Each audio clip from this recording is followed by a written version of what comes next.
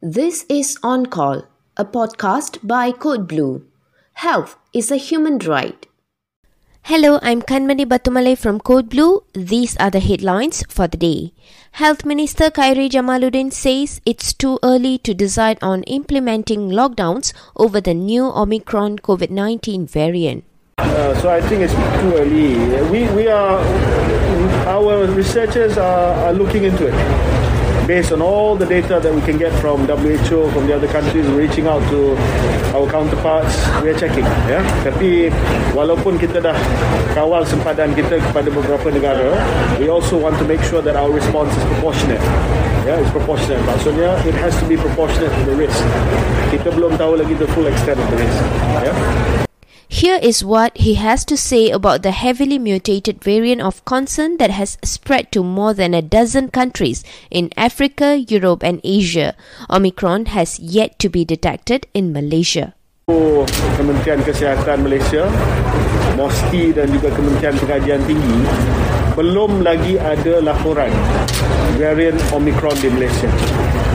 Namun kita akan tingkatkan lagi surveillance genomic, terutamanya di pintu-pintu masuk antarabangsa untuk memastikan sekiranya varian ini sudah tiba, kita dapat kesan dengan cepat.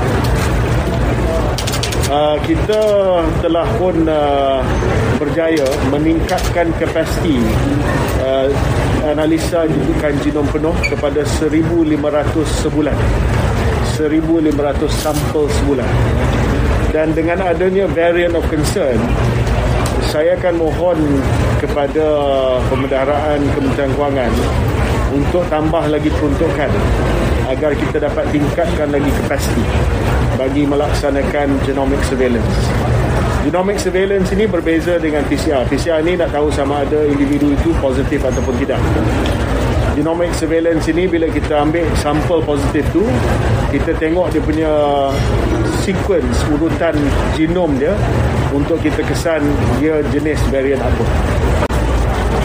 Buat masa ini kita masih beranggapan bahawa RTK antigen itu masih berkesan untuk varian Omicron disebabkan mutasinya berlaku kepada spike protein ataupun onak protein yang ada di luar daripada dia punya lipid layer tu.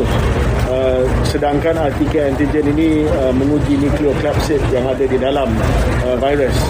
So far it appears that it is still the diagnostics that we have can still work. Tapi we are still studying sebab there's a lot that we don't know about Omicron. RT-PCR should be okay, tetapi dari segi keberkesanan RTK antigen, we are still studying it, but so far the thinking is it should still be able to detect. Masih lagi boleh kesan varian Omicron ini. Tetapi perkara ini akan kita kaji dengan lebih mendalam lagi. Dia bukan hanya soal testing, dia juga adalah soal keberkesanan vaksin. Itu kita akan dapat daripada pengeluar-pengeluar vaksin yang sedang melaksanakan kajian dengan pantas sama ada vaksin mereka berkesan terhadap Omicron ataupun tidak. Yang ketiga, kita kena tengok kepada keganasan Omicron ni, virulence. Kita dapat laporan awal bahawa di Afrika Selatan yang merupakan negara di mana vaksin coverage mereka rendah, tetapi Omicron ini hanya telah menyebabkan gejala yang sederhana sahaja. So that's some good news, but again, we don't know. We have to wait and see. Dari segi travel bubble kita, saya akan bincang dengan Ketua Pengarah petang nanti. Ada beberapa option untuk kita pertimbangkan. Dapat kita perketatkan lagi kawalan sempadan kita. But no decisions yet. Selangor's State Budget 2022 has plenty of health-related items. Selangor will establish a new Public Health Advisory Council next year to complement federal public health policies and programs. Selangor Health Financial Aid Scheme Bantuan Sehat Selangor has been expanded to cover cancer and thalassemia patients. The Selangor state government has allocated RM1 million on a nutrition program for 700 children to curb stunting. The Selangor state government will integrate its health services and initiatives through its Selangor COVID-19 Management mobile app. West Malaysian doctors are angry over the Sarawak state government freezing federal civil servants' leave until the state election on December 18. A doctor from the Klang Valley, who is currently working in Sarawak General Hospital, says many doctors have not gone home for 1.5 years during the COVID-19 pandemic. He also complains about inconsistent and frequently changing travel rules related to quarantine and swabbing for non-Sarawakian arrivals in the state.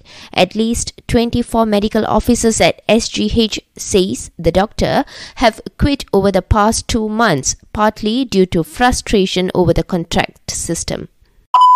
Pediatricians Dr. Musa Muhammad Nordin, Dr. Hung Liang Chu, Dr. Amar Singh HSS and Dr. Zulkifli Ismail write that the benefits of COVID-19 vaccination for children aged 5 to 11 far outweigh any potential harmful effects. Pediatric COVID-19 vaccination has benefits like reducing multi-system inflammatory syndrome, long COVID, disease transmission, emergence of virulent variants of concern, a safe return to school and deaths from COVID-19.